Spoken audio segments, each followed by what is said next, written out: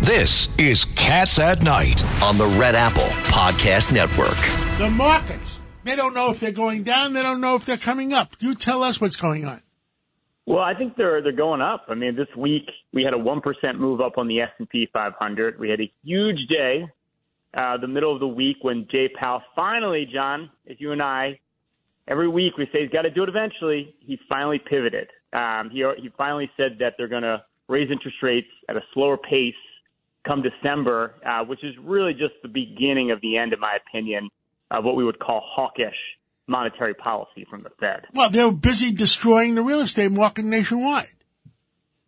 Yeah, I mean, you had mortgage rates over 7% at one point. Now, I'm looking at the 30-year today. It's down to closer to like 6.5%. So you're starting to see some relief there. And I think, if anything, you probably put the real estate market on hold. And the 10 years down to 3.5 at the close, I think.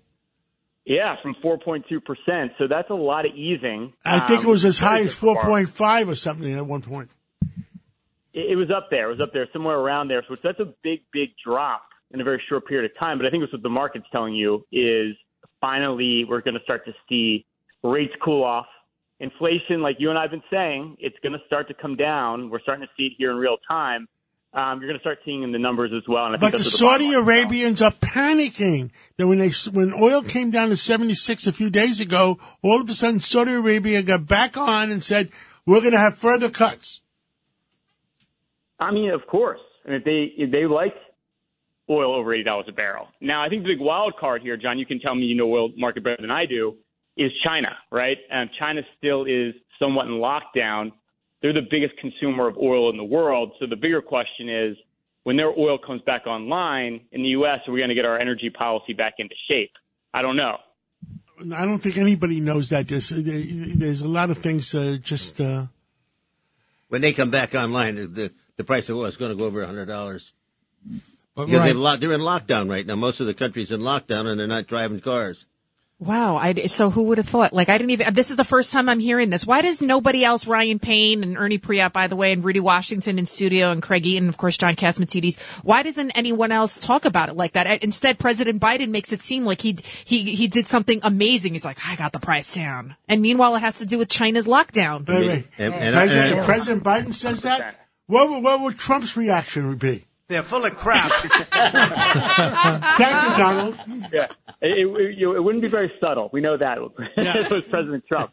But Ryan, this is Craig Eaton. I do a lot of real estate and transactional work in New York and New Jersey, and I got a note today that the rates are coming down, but the market is sideways right now. There's nothing happening. There's no buyers. Everyone in New York and Brooklyn and Staten Island are looking to get out and move to North Carolina, South Carolina, and Florida. But it has affected the market, and this affects all these industries, the mortgage industry, the title industry, the legal industry. So I think the furniture industry, the carpet industry, everything, every industry revolves around the real estate, the transactional real estate market. And I think the Fed lost sight of this fact when they kept raising the rates, keep raising the rates. Well, it's a great point because real estate doesn't show up in the numbers for months later, right? So you get a lag there. So we already know rents are coming down. We already know that the real estate market's plummeting, but that's not showing up in the inflation numbers because they're backwards looking. And I think that's been our big argument. You know, John and I have talked about this a lot on Fox Business, is, you know, the Fed's got to look to the future, not to the past. You can't be a historian here. And that's really where the big mistake has been because it has a detrimental effect. It just doesn't show up in the numbers for quite a while longer, and it still won't, right? We're still going to see higher inflation than probably what's really out there in real time because it's just not going to show up in the numbers for a couple more months. But when it does, you're going to see inflation plummet because real estate's such a large component of that number. And I think, to your point, a lot of damage has already been done.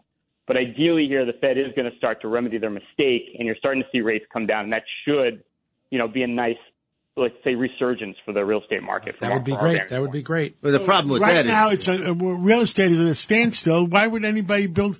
You know, my construction loan. They want me to pay 8% for it. John, the problem is that the banks are getting tight on looking at your credit.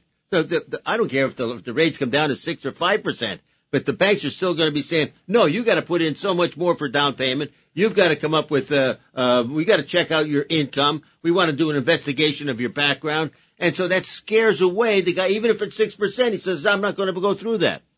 Yeah, I'm not going to get blood. That's right.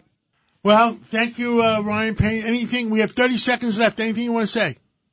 Look, the economy's in great shape. I say it every week. Don't listen to those economists and strategists. They've been dead wrong. They're reading Samuelson's book. That's the one when I went to NYU 50 years ago, and they don't know how to know how to act in 2022.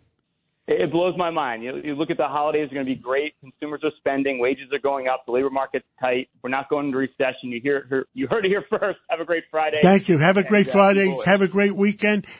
It's Cats at Night on the Red Apple Podcast Network.